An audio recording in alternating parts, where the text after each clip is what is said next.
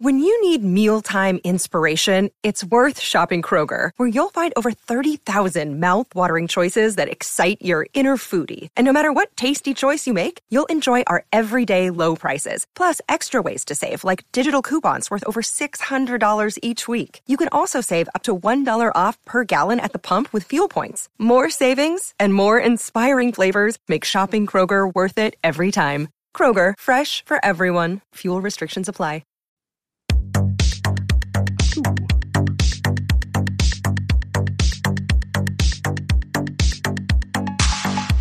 Welcome to the RuPaul's Drag Race Recap Show for Season 14, Episode 7, titled Daytona Wins. My name is Joe Batance, and I am joined, as always, by one flatulent, I don't think I've ever heard Taylor fart, co-host from the podcast pod. When would I hear you fart? I don't even know. From the podcast pod is my co-pilot. Please say... Listen, if you ain't reading your friend, it's not your friend, okay? Period. To Taylor, the latte boy. I couldn't find a clip zero this week. Taylor, how are you? I couldn't. They were really good. I'm doing okay. How are you doing? I'm doing very well, mama. You guys just missed an epically long Just Between Us girls.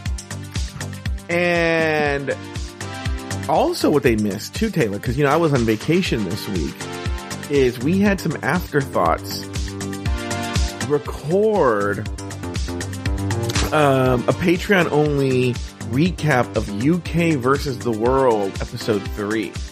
It was Afterthought Roundtable with Zach Nelson, Luke Stamen, and Ernie the Dr. Pepper guy. And they gave their 2 cents. And guys, let me tell you this. I'm going to have to take... This is how much content there is on Afterthoughts Patreon. I'm going to have to tell Christian we can't do Bring It to the Runway on Patreon anymore, because it has its own feed. By the way, Bring It to the Runway, available wherever you get your podcasts. Go download and subscribe today. But I don't think you can do it on Patreon anymore. There's too much content. It's like literally 7 days a week, a new show. Plus, maybe it could be more than one show. So, and again, once again, the world... All this value. I know. And again, the world's most amazing community that hates its own creator. I don't get it. It's kind of like, how like the Trumpistas are now turning against Trump? That's just like that. Yep. They turn against turn against daddy. Right? Anyway. Patreon.com/afterthoughtmedia. I was listening to a little bit of the Afterthought Roundtable. And I've only heard a little bit of it. They're all desperate to hear my critique of the show, right? But by the way, I didn't realize was a part of them I didn't know how to give it an official critique. I just found that out. I found it out because everyone keeps mentioning it on Discord, and Luke messaged me late last night like, "Hey, can we get an official critique of the show? We're all nervous." I'm like, "What? Like, what is official critique?" Taylor's not going to even hear it till next year, But I am up to December. Okay. I'm up to December podcast, so I may hear it by the summer. It's fine. Yeah, but when I went to McDonald's this morning, I did hear a little bit of it. And I do want to say that I want to talk about something they said. They made a really good point that it never occurred to me. That the show is really more like an exhibition because they don't win money on UK versus the World. They get to record a song with RuPaul. Can you imagine? That's the prize, is you get to record a song with a woman who made peanut butter. I know, right? And it's probably a song she's already recorded. You're just adding a rap to the middle of it. It's not like where they're going to be sitting in a studio like the "Can I Get an Amen?" With the headphones under the chin with the one. That's never going to happen. Yeah, but it's going to be like she makes it sound like they're going to be standing there with her doing that. It's going to be like Natalie Cole when she did that song with her dead dad, "Unforgettable." It's going to be the dad singing, and she's going like "poo poo poo poo poo poo poo," or when Frank Sinatra was. Or when Frank Sinatra, remember he did these duet albums, and in the first one he was still lucid, so it really does feel like a duet. But on the later ones, when they're just trying to pump every cent out of him before he dies, it really is him going like, I don't know the words. And then like he's just clearly, it's so obvious he's in another room with not even, someone's pumping the words into his ear, and Julio Iglesias halfway across the world at a different day is like, right. Estás so Chicago, you know, like, and it was awful. And that's what it's going to be like. You're right. But imagine they spent all this money. No, you know, everyone, cause the whole thing is Jujubee supposedly isn't bringing it. Now it makes sense. Why would she be like, bitch, I'm not going to spend all this money so I could sing a song with RuPaul? How are you going to get that money back? Right. She's already Jujubee. She's already Juju. Look, on the other ones, on the regular seat, we're doing UK versus the world now. Never mind. I was going to say, you're dipping into UK versus the world. Yeah, okay. Let's just move on. This week, the Queens overact in the daytime drama Daytona wins. On the runway, the category is chaps. With no one placed in the bottom, Daya Betty and Lady Camden are named the top two queens of the week and battle it out in a lip-sync battle for the crown. In the end, Lady Camden was named the winner of the challenge, leaving Daya Betty to stew for yet another week. Taylor, named 2 things you liked about the episode and 1 thing you did not. This was my favorite episode of the season so far. What? This was a great episode. I was thoroughly entertained. Really? From 8 o'clock to 10 o'clock. Yes, with one big exception. Yeah. 2 things that I liked were that I liked that Rue directed, that it wasn't Michelle or Carson or Ross or somebody else. And that nothing is more enjoyable to me than when Rue looks like she's genuinely having fun. And it felt like she was having fun directing the girls. I loved the twist for the first couple of seconds when they sent Carrie and Deja and Angeria back. We both looked at each other like, you've got to be kidding, because Angeria was not great. But then when they announced that all 6 of them were at the top, that was like, I enjoyed that. It was very fun. The thing I did not like was the farting.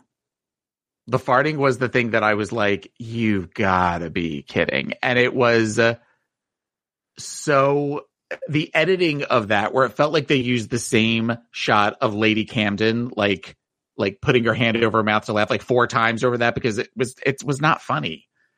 That is just not a thing that I think is very, very funny. But for the most part, with the exception of that, I really enjoyed the episode. What about you? You know, I remember when season 7, Michelle told Max, "Oh, stop with the gray hair." Right? And then Max didn't wear the gray hair and she got eliminated.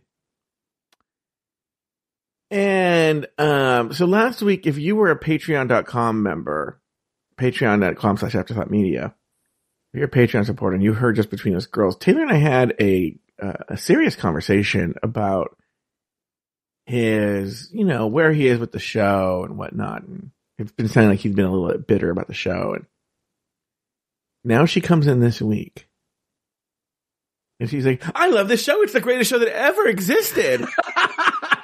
I'm like, who's this bitch? The show wasn't that good. I didn't say it was the best episode of RuPaul's Drag Race ever. And there's a good chance next week I'm going to be like, okay, I'm done. But this week, maybe I was in the right mindset. Maybe I was, it basically revolved around 80 soap operas. So of course that's within my wheelhouse. That is true. It was where there was it was where everybody was excited because they were either safe when they thought they were going to be the bottom, or everybody was in the top, and everybody got praise, and it was like one of those where everybody did really well. And I enjoy that every once in a while. Yeah. I found the episode to be forgettable. Remember we talked about Natalie Cole and her dead dad? They sang Unforgettable. I'm going to be singing Forgettable. It's forgettable in every way. And I just felt like it wasn't a horrible episode, but there were no stakes. No one went home. It was just there. It was just like on this Between Us Girls, Taylor was talking about a week at Disney where there's like a filler, and this was a filler episode. To me, no stakes, no one went home, they were trying. I mean, I was looking, I watched these episodes twice. Yeah. And I was watching them today, and they spent like, I'm going to say 3 minutes on in the workroom, Deja Skye saying, let's try this off book. And she keeps having to go back to her script. That's how little they had to work with,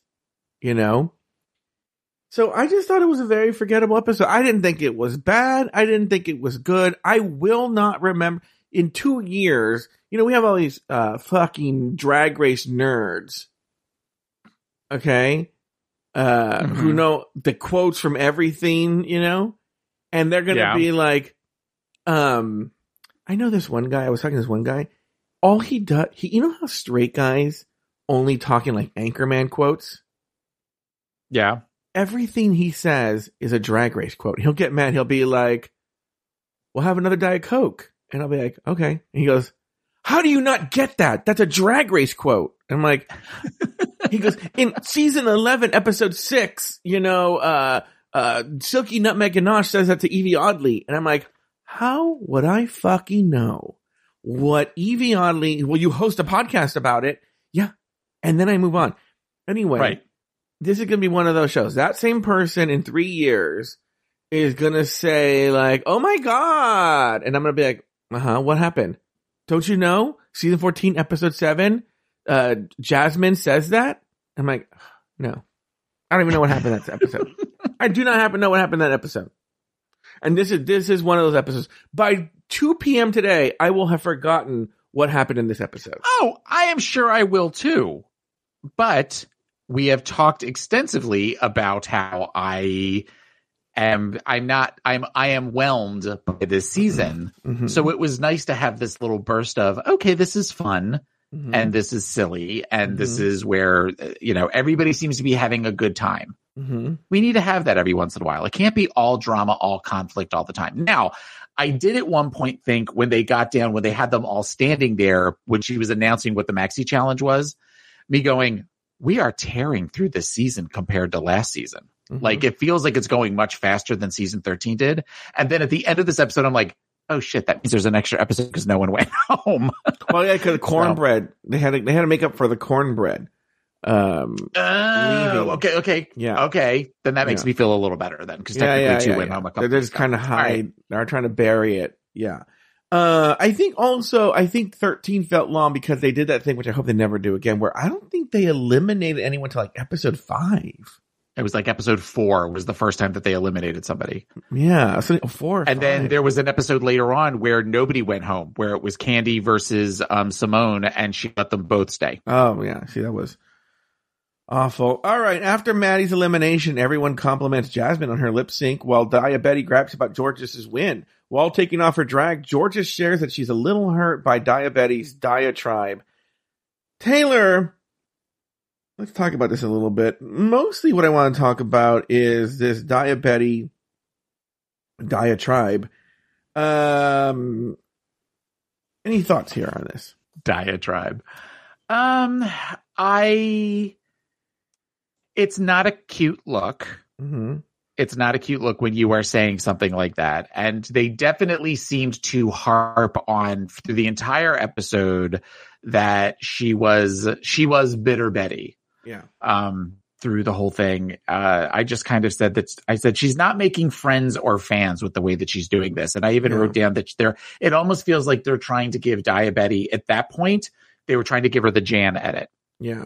Of where it becomes clear at this point that they are going to drag this out as far as where I just don't understand why I don't get a win. And I did so much better than everybody else here. I did so much more than so many other people here. I don't get why.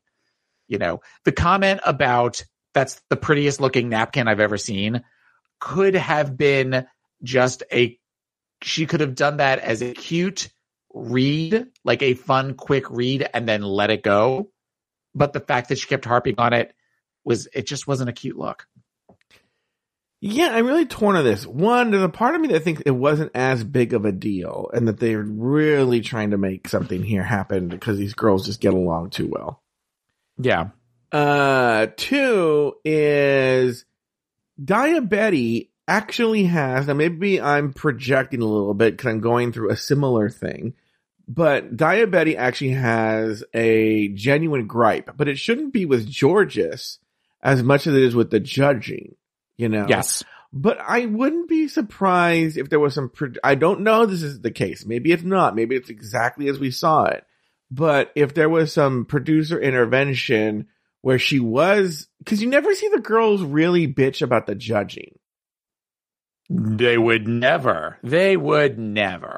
Yeah. And so I don't know if that was, because really that's who the problem should be with. The problem should be with the judging and the criteria and how it was judged, because that seems to be the real gripe. I mean, if Georges walks down the runway in a fucking diaper and they're like, Georges, you look beautiful, then that's not Georges' fault.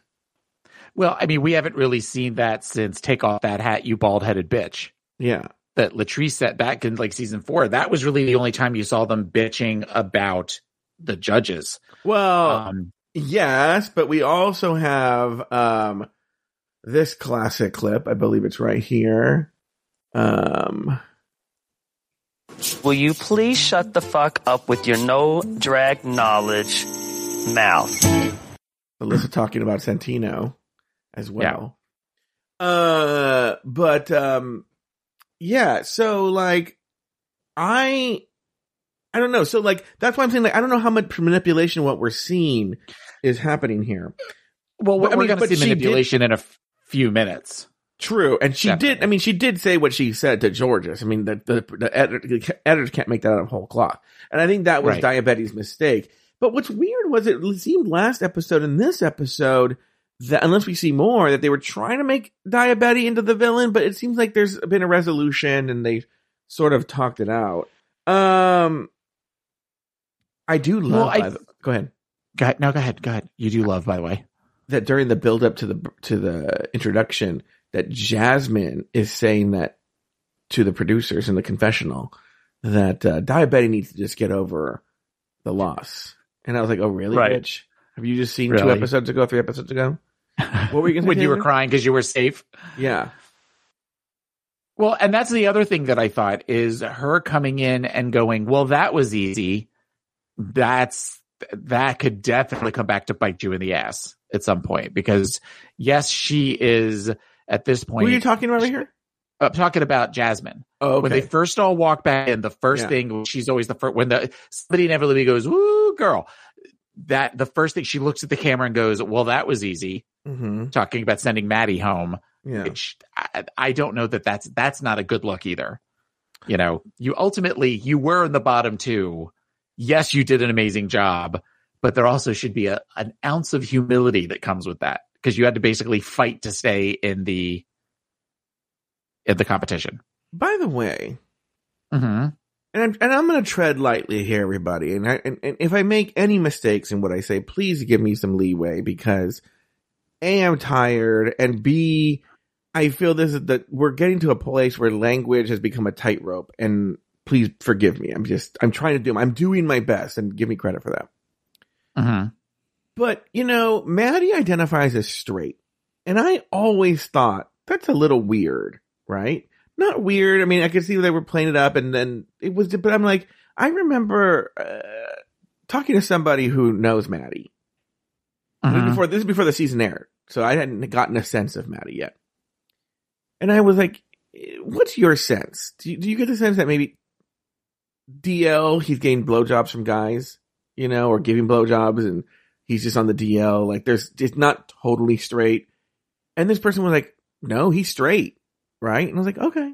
And then we saw her on the show, or I should say saw him on the show. I'm like, oh, he's straight. He walks like a straight guy. He has the fashion taste of a straight guy who does drag. Mm-hmm. He's straight, right?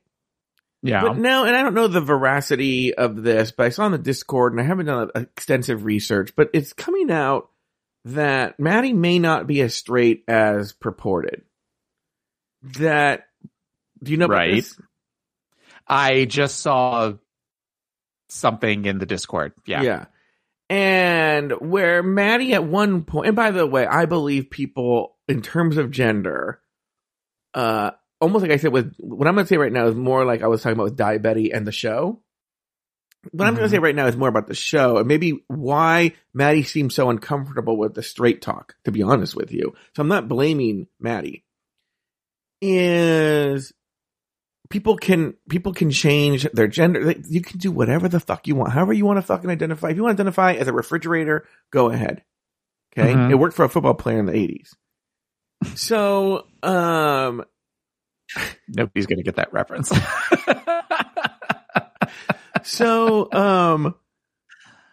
And so do that. I don't care. Okay. But the point is so the rumor is, I don't know what the veracity is, that like at some point, Maddie identified as trans and bi and was an escort for male clients. And I was like, there it is. I'm not saying that she's gay or bi. I'm just saying I think drag is attractive to people. And I think Maddie has said, I think Maddie's been pretty open about this, has said at one point that Maddie wondered if he was trans or not. And people are allowed to explore their gender and their sexuality. So once again, what I'm going to say right now is about the show. It's not about Maddie. Is I feel the show, because now, and rightfully so, Maddie identifies as a straight, cisgendered man. Okay? It's his choice. But the show was trying to harp on that, and I think that picked up on the discomfort that we were feeling, because Maddie always sort of felt like uncomfortable when the show was putting him in that position. And I think it's because Maddie knew, well, I'm not as the straight guy you think I am, or that they're trying to present me as. And I don't know what your thoughts were on that. It makes sense. I mean, I talked, I believe, last week about some of the things that were said to him or some of the positions that he was placed in during the show. And I feel like some of that, I personally feel that the idea of them picking teams by basically butt fucking the pit crew was specifically made so that we would see Maddie have to do that. Yeah. Or at some point somebody said, well, maybe we could use it. Oh, wait, Maddie's still here. We have to do that then. That absolutely is the case. And comments like, is your pussy on fire and things like that. So I think that part of that is the enjoyment, quote unquote, that we would get out of watching a straight guy squirm, like supposedly straight guy squirm, someone who identifies as straight guy squirm, compared to situations in which we as LGBT people have maybe been in the past as well. Yeah, it's a very, very interesting. I'm very interested to see how this turns out. I put the goggles on. All right, let's move on. The next day, Dia gives a half-hearted apology to Georges for her outburst. Next, RuPaul enters the workroom to announce this week's Maxi Challenge. It's an acting challenge. The queens will star in a drag race soap opera titled Daytona Wins. It's about 3 rival dynasties named the Davenports, the O'Haras, and the Michaels. In the workroom, Georges, as last week's winner, also wins the chance to assign the roles. I have a list of the roles here, but I don't know if that's necessarily important so far. Dia desperately wants to stand out. Bosco worries her role is too small. Deja tries to go off book but forgets her lines, and Georges hopes she fares better than she did in the first acting challenge. I don't think there's a discussion point here, so let's move on. Daytona Wins recording. It's time to film Daytona Wins with Ru at the helm. Deja can't find her southern accent. Carrie impresses RuPaul. Georgia shows her range of facial expressions, and Jasmine channels Alyssa Edwards. Bosco gives Reba, while Angeria struggles to remember her lines. Taylor the Latte Boy, we've covered a lot. And so, but yet not a lot to talk about. So let me actually do a more pointed direction question. Diabetes, when they walk in, gives an apology to Georges. Let's talk about that. What were your thoughts here? Well, my first thought was that felt so producer driven, as far as that, where you could see 10 seconds before somebody saying, one of you guys say, how does everybody feel how last night went? sort of thing. Mm-hmm. It just did not feel genuine. That whole segment did not feel genuine at all. Even George's saying, "I feel so good, everybody." And you're like, something's going on here. Yeah, it was one of these where we need to get Daya pretending to apologize, or we need to get this beat because this is going to work for our story. One way or the other, this is going to work for our storyline later on. So I agree that the apology felt very insincere. It was definitely rambling. It was very, I'm sorry you feel that way. That was basic, which is not an apology. We have long established that is not an apology. I am sorry that I did something and your reaction was that is very different than I'm sorry you feel that way. So I have a different take from you than you. I feel the apology happened off camera. And they had to recreate and they had to recreate it. And that's the lack of authenticity you see. And the producers are making them do all that, right? It was very, very scripted. Excellent theory. Yes, I can see that. Here's why. The confessional is Jasmine saying that is the fakest apology. But there was no footage of Georges commenting on the apology. So why wasn't it Georges saying, I don't buy it or whatnot? It seems like Georges was fine with it. Was fine with the apology, was fine. And here's the thing. And then maybe that's why Daya seems not too authentic, because I feel she's probably annoyed that it's being dragged up. I don't know. I'm just speculation, because my take was like, well, fuck you, Jasmine. Who are you to say what the apology is? Right. You know, but, that's why you would think from a producing standpoint or editing standpoint, they would have put what Georges thought, but we didn't see that. In fact, Georges often in this story, I can't even think of a confessional moment where Georges talks about it. We see Georges talk about it later while she's getting out of drag, talking about it to the other girls. But I can't think of a confessional moment where Georges talks about how she feels about it. Yeah, I don't. And that either. was sort of bizarre. Mm-hmm. So I don't know. It's a very, very strange thing. I don't know what is up with that. I wish we could find out. I actually thought if it was genuine, it was very adult of Daya to apologize. It could be one of the things though, where she went home and she goes, I must have looked like the biggest fucking bitch. And that is what I got too. I got from that as far as whether she said it in the bus on the way over in the van, or whether it was that she had to, because we've talked about this now. These girls are much more self-aware in seasons 12, 13, 14 than they were in 3, 4, 5. And they are realizing that life goes on after Drag Race. I mean, in Untucked, T.S. Madison came in and said, what is your goal for being on there? And Jasmine in particular says, financial security. Being on Drag Race will allow me financial security. So there is an awareness here that there wasn't in the early seasons. So, you know, and especially from what we understand in those hotel rooms, you have a lot of time to think. So I am sure that on some level she was just like, this isn't going to win me Miss Congeniality acting this way. Yeah. Very interesting. But also, again, like I've alluded to, I've been in similar situations. I could see being in that high pressure situation, and maybe you don't act the way that you wanted to act because you're very in your feelings. And then once you've had time to reflect, not me being the diabetic defense attorney, once you have time to reflect, then you can come at it from a different angle. We are all human beings, Taylor, is what I'm trying to say. And we are all allowed to make mistakes. See, that's the thing. That's the difference with this season, is they're trying to turn, you know, there have been seasons in the past where you're like, no, that girl is a mess. Candy Muse, you know, or, you know, Tamisha Iman as well. Like, that person is a straight up mess. Okay.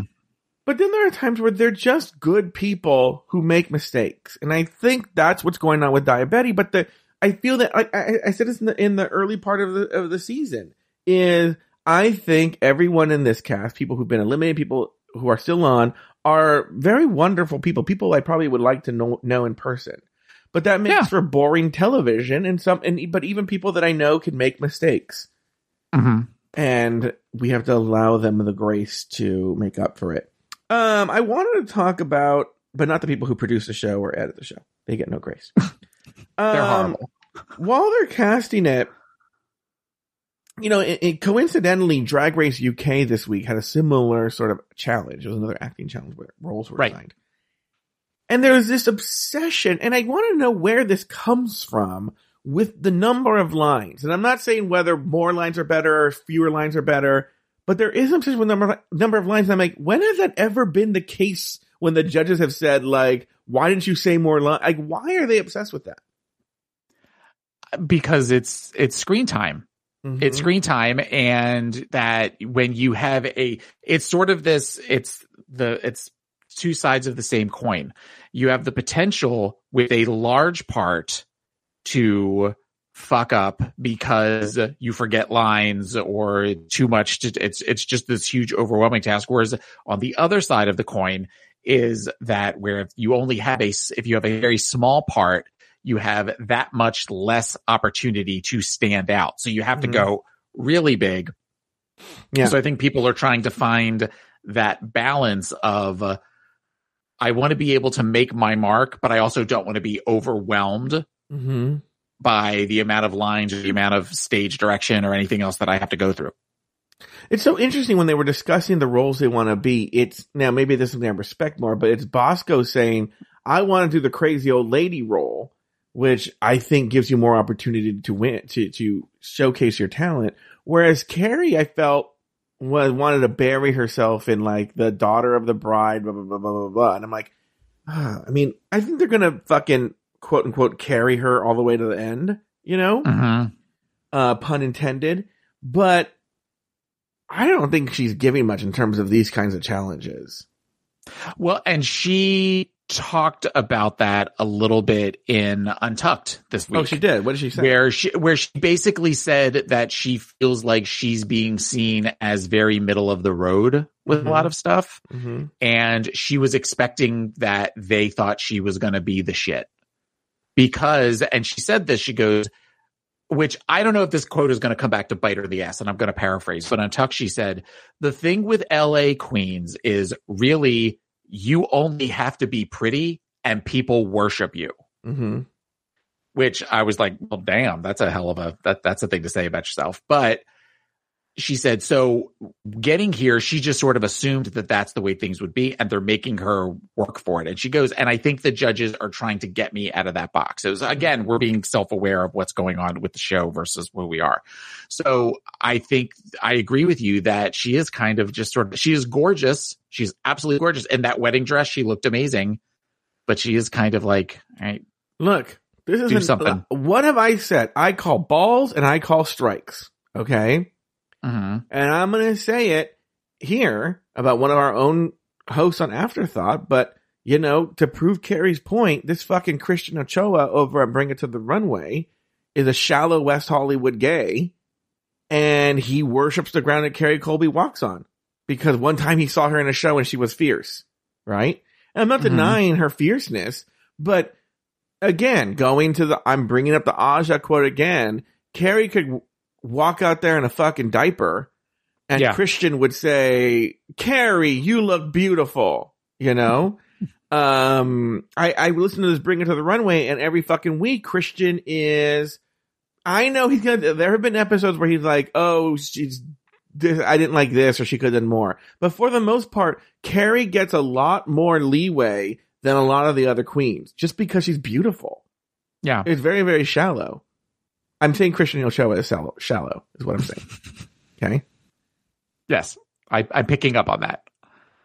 There was this Afterthought this week on Discord who threatened to quit the show if I didn't cancel Bring It to the Runway.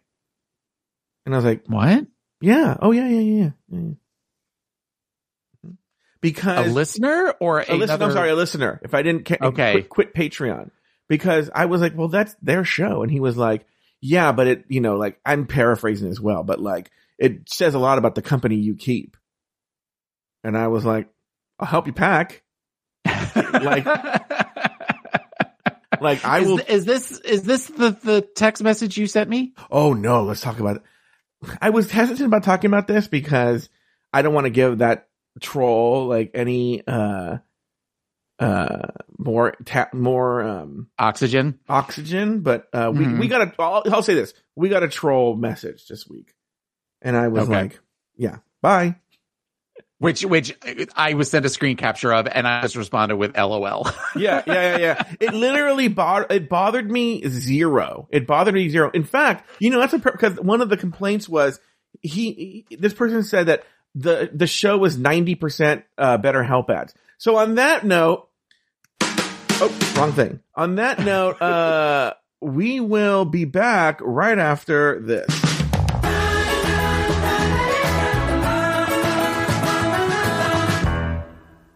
This show is sponsored by BetterHelp.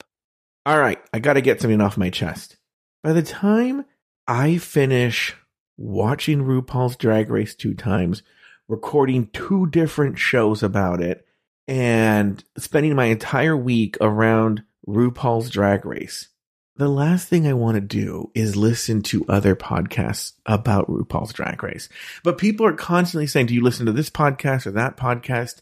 And I'll be honest with you, I don't, because I barely have time to record the one that I do. And this sits on me, on my chest. So I have to get it off my chest because I'm like, is this hindering my growth as a creator? So I'm glad I told you guys this, so you guys can stop recommending shows or asking me if I listen to Race Chaser or Sibling Rivalry. We all carry around different stressors, by the way, big, small, serious, silly. And when we keep them bottled up, it can start to affect us negatively. Therapy is a safe space to get things off your chest. Can you imagine if I went to therapy with this? And to figure out how to work through whatever's weighing you down.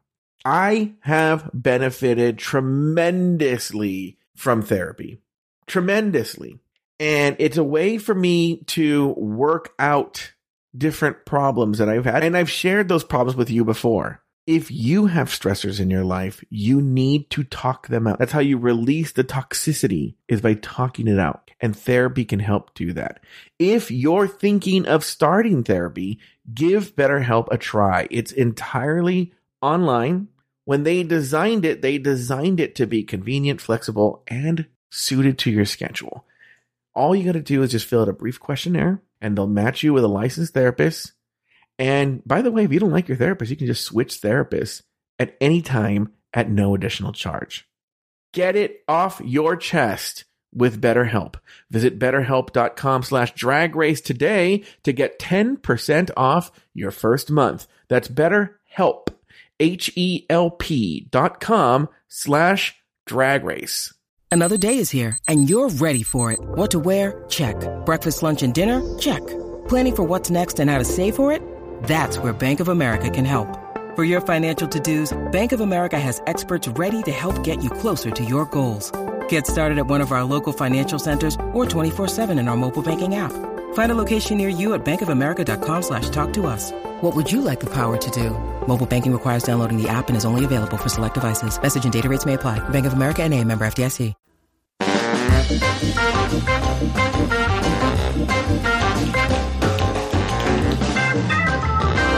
Yeah! All right, everybody. Time for the remaining 5% of the show where we talk about the show. Did we say everything we had to say about the Daytona wins recording? No, we didn't talk about it at all. Oh. Well, did you watch any soap operas as a kid? Or as a teenager, like in college, anything like that? I'm going to tell you something. No and yes. The closest I ever did was I did watch, not the entire, maybe like 1 or 2 seasons of 90210. And that's not a soap. Oh. And as a kid, I don't remember what, like Nickelodeon or somebody was rerunning Dark Shadows, and I love Dark Shadows. But that's about that was on Netflix for a while. And we went through a phase of where we watched those and just were laughing at how bad they were. As far as like, boom mics in the shot, and or anytime somebody walked past a mirror, you can see the camera crew behind, and things like that. I was a big in college, I was a big All My Children fan. I watched All My Children through most of my 20s, actually. Mm-hmm. And for a while, I was really into One Life to Live too. Mm-hmm. But then over time, once I started working like a 9-to-5 job, and it got harder because I would tape them all week and then watch them on the weekends. And then it got to be where I'm like, this is 6 hours of my life I'm not getting back. And I'm in my 20s and I could be doing other things. So over time, it just kind of, the interest faded. And let's be honest, in your 20s, your life is a soap opera. Yes. Yes, very much so. So, going back to what we were talking about before, last week you and I talked about Leona Helmsley, and boom, this week a character's named Leona, which, by the way, the producer who writes this is an old gay named Tom Campbell, so he is 100% referencing Leona Helmsley with the name Leona. Everyone should know. Mm-hmm. And I also love, like I said, that UK versus the World was also doing this thing. And I love that these new queens are much better at assigning the roles than the UK versus the World girls, who fell apart on the assignment of the roles part. Did you have any other thoughts on the workroom or anything like that? No, I guess my one question is, so with the workroom, they were assigned into teams or families of the Davenports, the O'Haras, which both of those I get because there have been multiple queens that have that last name on the show. The Michaels one, am I missing? Chad Michaels, obviously, but is there really anybody else? Is the Michaels known to be a drag family name that I'm just missing? It's funny that you say that because I had a thought that one of the names was the Colbys. Which would make sense because A, it's a big drag family name. And B, it was also an 80s soap opera. Right. I thought of that too. And I was like, I wonder if there was a last minute, like, ooh, that might not be a good idea, you know? Yeah. So we'll change it. Because you're right. Because let's see, they have the O'Haras, that makes sense. They have the Davenports, that makes sense. They could have done, I'm trying to think, I'm sure that there's somebody else they could have done. Well, Lauren S. in the chat room said Cameron Michaels. So there's Chad Michaels. So technically there's been more than one Michaels on the show. And there's only three. There might have been three. Maybe there's a third one because you were talking about the craft store maybe? I don't know. But what I'm saying is there's not that. Yeah. I mean, there's been two. I'm sure there's been some other last name that's been used a bunch. Oh, and Kenya Michaels. Oh, you're right. There's the three. Okay. All right. So, Chad Michaels, Kenya Michaels, Cameron Michaels. All right. We stand corrected. Even though it really is 2.5 Michaels. That took you about 14 seconds. I was waiting for some sort of joke. So, okay. All right. So as far as the taping of the show goes, yeah. Or the what do you want to talk about? The handing out of the roles?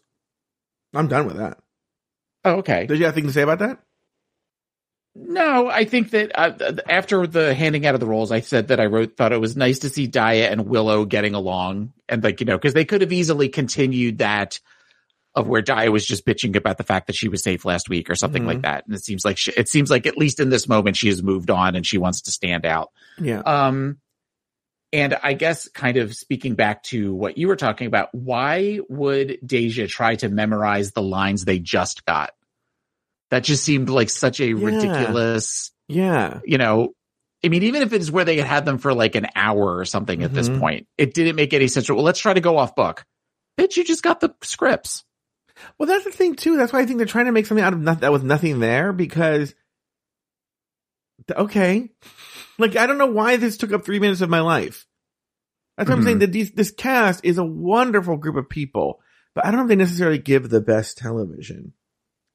Let's quickly talk about the in-studio stuff. And I just realized something else we need to talk about that's tangential to the show. But it did have to do with the season, but it's just not necessarily from this episode. At first, I didn't understand why RuPaul wanted everyone to make sure to listen to all the directions. Yes. And then I realized, because Carrie does a performance and she pauses for a long time, and RuPaul's, see what she's doing there? I'm like, oh, on the second viewing for the fart noises. I wrote that too. Yeah. Yes. And because it was like, why does she give a shit? Here's the thing too, because I'm from California, so I don't get it. But Deja tries to do a Southern accent, and RuPaul goes, "Oh, you're from California." By the way, RuPaul is from California. She moved to Atlanta when she was like 11 or something like that, right? But she goes, she's talking about the cadence. What does it have to do particularly with California people? What was, I didn't get it. What was Deja not getting? I think that with Southern, when people talk in the stereotypical Southern, they draw things out so that they're very, very slow. I think she was trying to get her to do was slow down with pauses so that they could put the fart noises in later. Oh, you're right. That's exactly what I didn't pick it up. Now, here's another question I have for you, and I want to talk about this here. I didn't watch this Schitt's Creek. Okay, I'll watch it eventually. I just haven't. Okay, it's a great show, but I know you're a huge fan. And later on, because this is a show that we're assuming you've seen the episode already, Michelle comes down pretty hard on Willow, for she said, "Well, you were pretty much doing Moira Rose, right? Is that the character's name? I don't even know." Yes. And so now I'm watching it for the second time, and RuPaul is enamored with Willow and is like, daytime Emmy right there. And I was like, oh, RuPaul hasn't watched Schitt's Creek, has she? I haven't watched it, so I didn't pick up on it the first time, but I wanted to get your take on this whole Moira Rose drama. Well, I don't know that it was a lot of drama as much as it was. I didn't necessarily, apparently Babaloo's thought that right away, and I didn't necessarily think it until they showed it the second time. Okay. When they showed it during Judges' Deliberation, I'm like, oh God, she does sound like Catherine O'Hara. And that character though, and the way that character speaks and everything is hysterical. So I thought it was when Willow came in and made the first comment, I laughed because it was just funny the way she was talking. But maybe part of that is just that muscle memory of always thinking everything that Moira Rose says on Schitt's Creek is funny. Yeah, but I want to I rarely do this. I want to give props to Michelle for calling that out, because one of the things I've always complained about is, oh God. Before I say this, we have an official complaint email. It is thebestoftoday@gmail.com. So if I say something right now that pisses you off, because I know this queen can bring people out to protect her because she is a delicate flower. Excuse you? Daytona wins? That was my chair, and then I hit my knee against my filing cabinet. This Katya is seen as such a comedy queen. On both of her Snatch games, she is 100% ripping off all the work Kristen Wiig did. On the first one, she does, I don't remember her name, that lesbian financial expert, Susie Orman. 100%. And if you fucking Katya stans don't fucking believe me, go to YouTube, pull up Kristen Wiig doing Susie Orman, and then write to thebestoftoday@gmail.com. Katya 100% stole that characterization.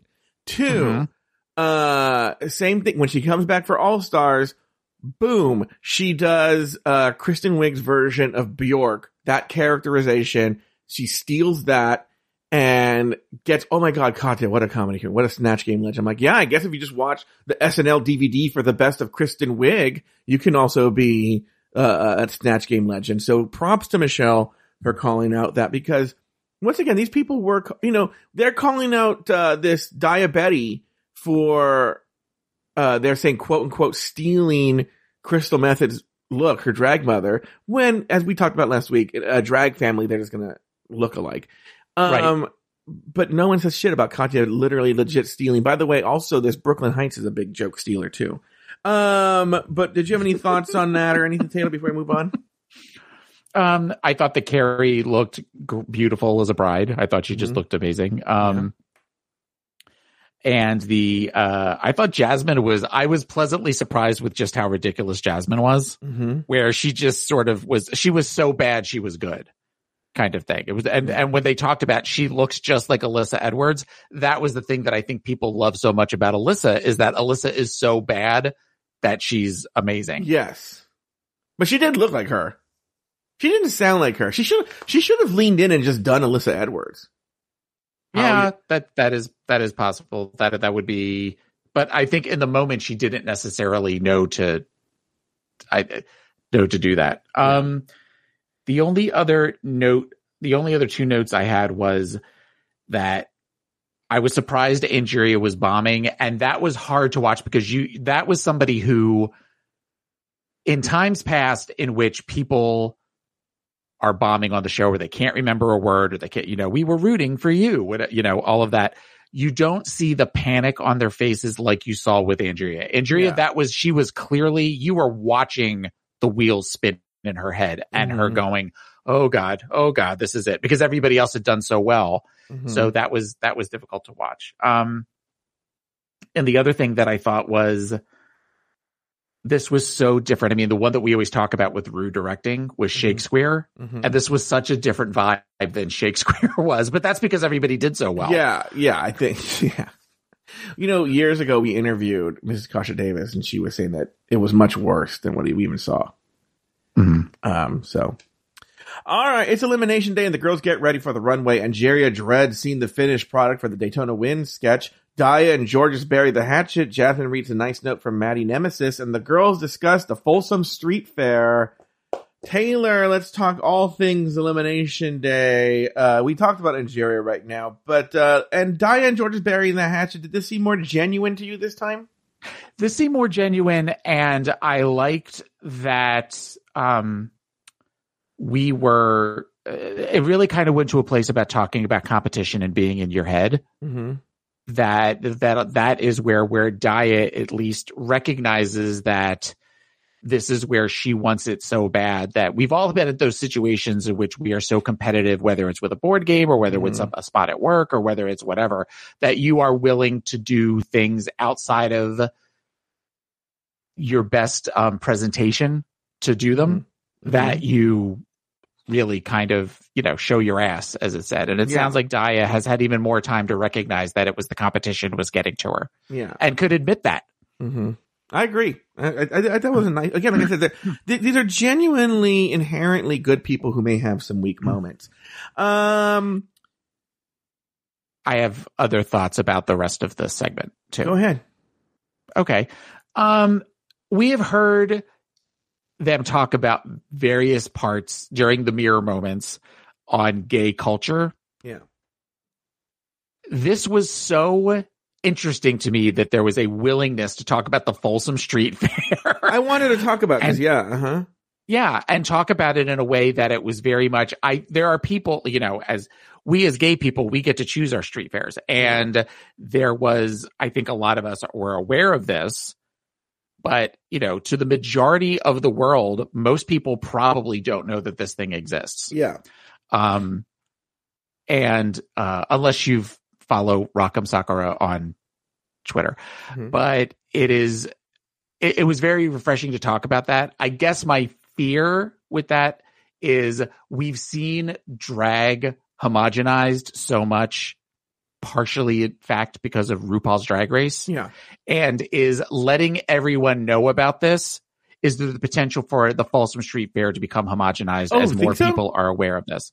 Yeah, I mean, obviously, it needs a lot more space to go. But when you think about 15 years ago, before Drag Race even started, what drag was like compared to what it is now, as people learned more about what a drag queen is, at least in the eyes of RuPaul, I'm wondering if this could potentially have a long-term negative effect for something like Folsom Street Fair. That was just sort of my thought as I was watching this. I'll tell you why I don't think it will. Because no one loves the smell of their own farts. And I know this is a plot on South Park more than people who live in San Francisco. And that's a good thing and a bad thing. I think in this case it's a good thing, where they'll be like, if people wouldn't try to change it, like, no, fuck you.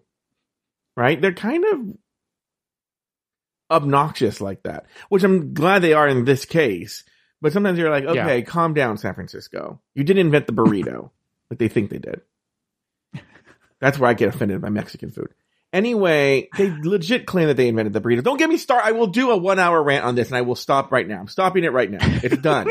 Okay. I'm closing the spigot. What'd you call me? So right now I'm just going to say that Jasmine said it very well. And she was like, because I do think there should be safe spaces for gays and their families. But there should also be safe spaces for people who want to go and fucking give a blowjob in public to a puppy, you know? So I think you can have both, you know, and one doesn't necessarily bleed into the other, even though there is actual bleeding at Folsom Street Fair. And so, yeah, I was actually glad they talked about it. We should know, and we should not deny our sexuality. I mean, it's funny that we say this, but you and I had a similar conversation over on Just Between Us Girls, which you can listen to if you join over at patreon.com/afterthoughtmedia. Any other thoughts on Elimination Day, Taylor? No. You know, before we go into the looks, the thing I wanted to talk about was, do you know about this Georges drama? She's been kind of in the drama subreddits for the past week or so. No. Okay. One of them is, and I'm sure in the Discord, I know you monitor the Discord during the show, was some person on social media had made some comment about how Georges shouldn't have won last week for a number of reasons, I think. And our favorite Cynthia, was that person you and I on last week's episode? And, you, yeah. and Cynthia Lee Cuckoo Fontaine weighed in and was like, you know, I hope someone posts the screenshot so Taylor can read the exact quote that Georgia says back to her. But says, you know, Cynthia Lee Fontaine weighs in, gives her critique of, you know, that Georgia shouldn't have won and the judging. It was really about the judging, to be honest with you. And Georgia responds with like, I think like, fix your car or something like that. Something like that, because I guess recently Cynthia Lee Fontaine, oh, Taylor has it. What did she say? Hold on.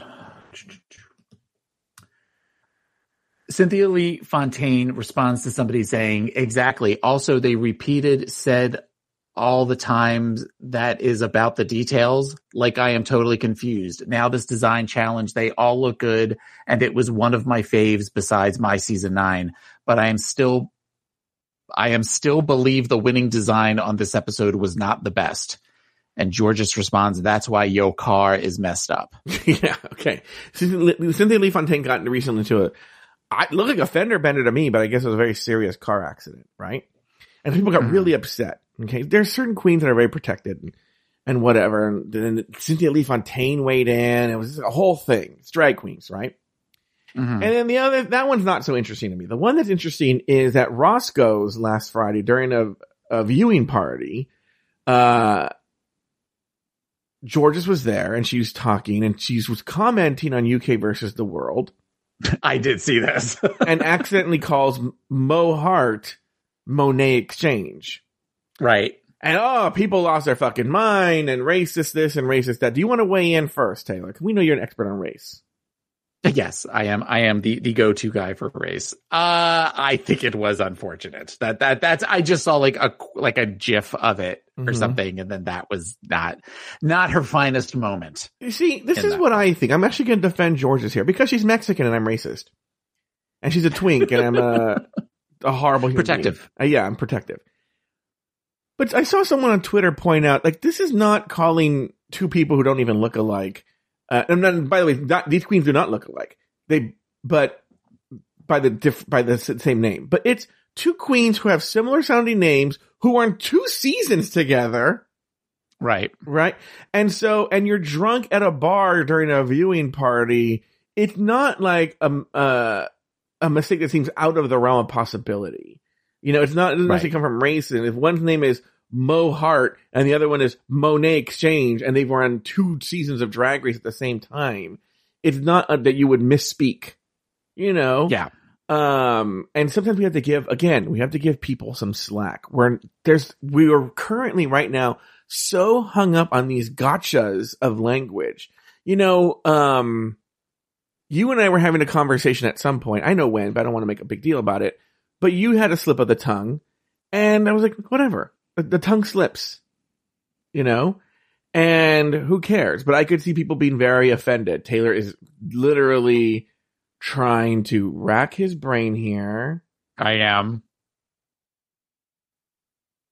I had a slip of the tongue. I'll tell you. You misgendered someone. You corrected yourself immediately. Oh, okay. Yeah. Okay. All right. Yeah. But it's like, okay, that happens, you know? But I feel like if you were a drag race queen on Roscoe's, they would have been like, it would have been all over our PDR drama and, oh my God, dead naming somebody and blah, blah, blah, blah, blah, blah, blah, blah, blah, blah, blah, you know? And it's like, guys, sometimes we make mistakes. We're human beings. We're human beings, you know? Didn't, this, James Mansfield say something similar when she got eliminated in episode 1? Like, be kind. We're just humans or something like that, right? Mm-hmm.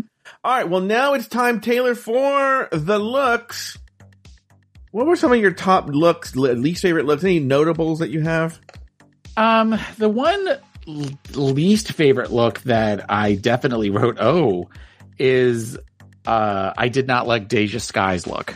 Mm-hmm. I thought that the coloring was it did not accentuate the best features, and the wig, as much as I love neon-y colors like that, it just was, that became like a focus for me. As far as the looks that I liked, I loved Bosco's, and I loved, I initially did not like Diabetes, but I did eventually really, the more I kind of looked at them, like, okay, it's really good. I just didn't like the bottom of it. The bottom of it looked like sloppy, sort of, as far as where it met the shoe. The one thing that I definitely wanted to talk about an iconic moment was Lady Camden falling. Oh, and it looking genuine, like where we both gasped when she fell, and then the fact that she was able to get up. And I've watched it numerous times, and I also know that there's editing. I can't see when she put the mustache on.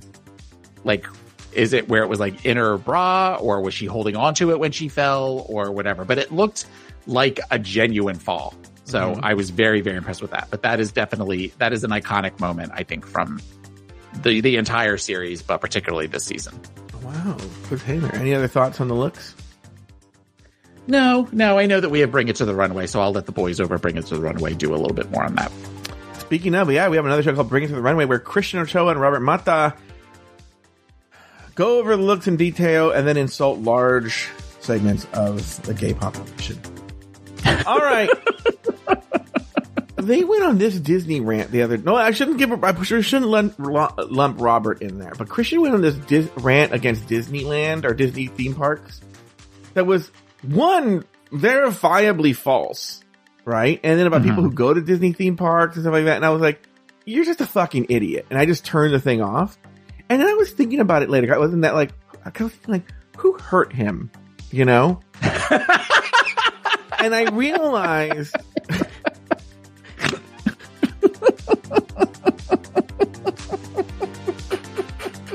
I can picture you like sitting, like washing a dish, looking out the window, thinking about that. Well, I figured it out. I 100% figured it out, right? Mm-hmm. This Christian, I'm telling you 100% this is the case. This is 100% the case. He went to Disneyland and pulled some sort of diva shit. Maybe he was smoking pot there. He was drunk. I don't know. I don't know what happened. Was just a fucking bitch. I don't know what, right? And they either schooled him or kicked his ass out. And now he has a vendetta against the Disney theme parks. I'm telling you 100% something happened where he went to Disney jail. And now he's like, fuck them. They're dirty and gross. And I'm like, no, what are you talking about? They paint that thing with a fresh coat of paint every fucking day. Right. Anyway. All right. Are those the looks, Taylor? That's the looks. Yeah. Yeah. All right. By the way, Christian listens every week, but I don't think he makes it past the break yet. He'll never hear this. No one tell Christian. Let's see if he comes back. Robert, you too. I know Robert listens. Let's see if he comes back to me on this. Let's see if he comes back with a rebuttal. Yeah.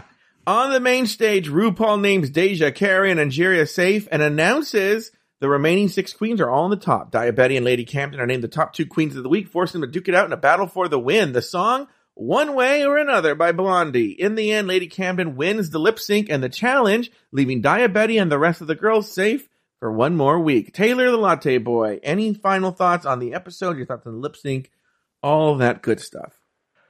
I feel like this hopefully is the end of the Diabetti demanding critiques storyline. Mm-hmm. And they got her as close as they could without actually giving her a win to validate that.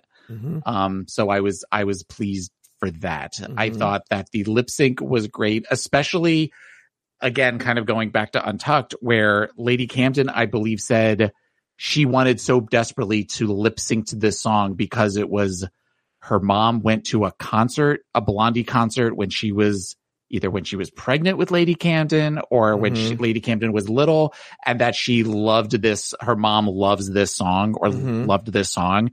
So it was very much, that was nice, even though we already seen the lip sync, to have that kind of backstory. And I think it was like, that was her mom's choker that she was wearing, or she said something about that. This is the second time they've done this song, right? Didn't Pearl do the song in season 7? Oh, did she? I don't remember. I think so. I was trying to remember. I know they've done I feel like they've done other Blondie songs, but if not, then they've done the song before. Somebody else will be sure to school us in the chat room. No one loves to correct us on fact more than the Discord. Yeah. So somebody saying it was Pearl and Trixie did this song before. The other thing is that I guess there was a lot of crying in Untucked. These are Untucked. A bunch of fucking crybabies. I will say this cast is a bunch of fucking just crybabies, but not for like a whiny they want something way. They just cry all the time. Well, okay, and Jasmine revealed that she's trans on the episode, did. Right? And it was from it was, I mean, as much as we talk about those moments of where they can make their voice, but I mean, this was a genuine, she had a breakdown in the middle of this, and the way that she was talking, and Bosco said that Bosco was trans as well. Which in the Untucked? That's an Untucked. Yes. You're going to want to go back and watch Untucked. It's a really good episode. And it felt like the most genuine that we've seen. Even when they're all crying, it felt very genuine with everybody crying, and it felt very, from a clinical standpoint, watching Jasmine, who I've not necessarily been the biggest fan of this season, process and say at one point, like, where she actually said it out loud. And I believe like Lady Camden even says to her when she says, "I'm trans," and she goes, "How does it feel to say that out loud like that?" I was like, that is a great therapy question. That is a question that I would ask if somebody said that to me. It's so, congratulations to Jasmine for recognizing this and to get to a place where she felt as though she couldn't hold it in any longer. I mean, those of us who are gay, and the first time that we're able to kind of say out loud where we're able to accept ourselves, that's a big deal. And we're getting to watch somebody do that on television about themselves was really a great moment, I thought. Yeah. Well, I want to, I'm pushing back on what you just said right now is the right phrase here, but I actually think with this cast, I don't know why did I just say it like that? With this cast, welcome. You're welcome. With this cast, Carol Channing's here. Welcome, Carol Channing.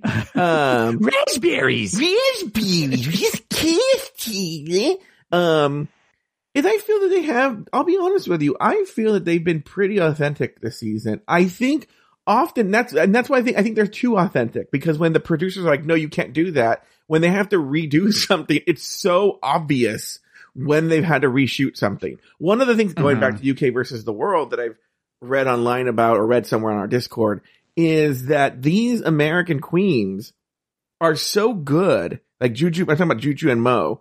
Jujubee and Mo are so good at the producers going, now do this, and they can just, like an improv actor, just do what they need to. Whereas the foreign queens, well, foreign to us, the UK queens and the European queens and all of them are not as good at that, is a testament to how this cast is so authentic that when they have to, it's very easily clockable, where we couldn't clock it as well in other casts.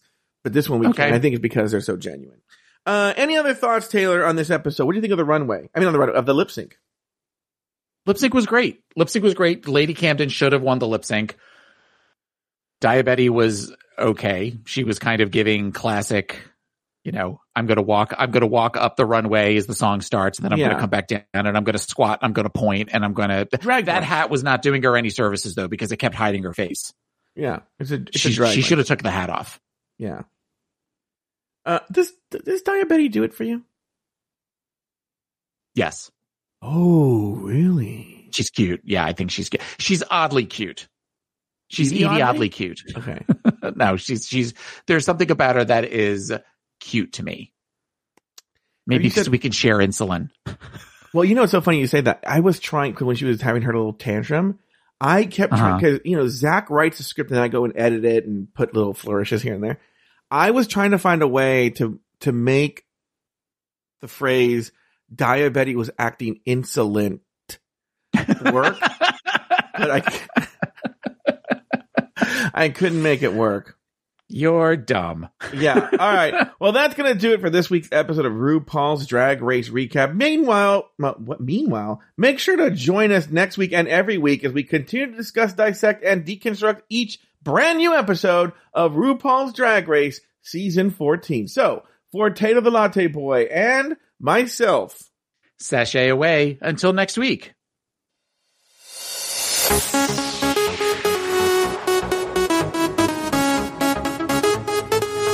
Thank you for listening to RuPaul's Drag Race Recap. Have something to say? Email us at dragracerecap@afterthought.media. You can also leave us a voicemail at speakpipe.com/afterthoughtmedia. For more Drag Race and LGBTQ content, support us on Patreon at patreon.com/afterthoughtmedia. Taylor has another podcast. It's called Pod Is My Co-Pilot, and you can find it wherever you get your podcasts. You can follow Taylor the Latte Boy on Instagram and Twitter at PIMCTaylor. Follow Joe Batance on Instagram and Twitter at Joe Batance. This episode was produced by Luke Stamen and Zach Birch. Very special thanks to these expensive tier Patreon supporters: Agnesia Shopinska, April Pacheco, Astute Girl, Brad Coley, Coco San Pedro, Declan Prosser, Drew Brooks, E. Smith, Emma, Humble Pie, J. Thomas Plank, Jesse Harris, Lauren Eckert, Lionel Campbell, Lucy Carrasco, Luke Stamen, Nicholas Springham, Poppy Woods, Ricardo Herrera, Sarah Yu, Tom Bombs, Travis Newland, Troy Anderson, Zach Nelson, Corinna Williamson, Elizabeth Timmer, Nikki Baker, Robert NYC, David Olson, and Alexandra Sixt. Drag Race Recap is an Afterthought Media podcast.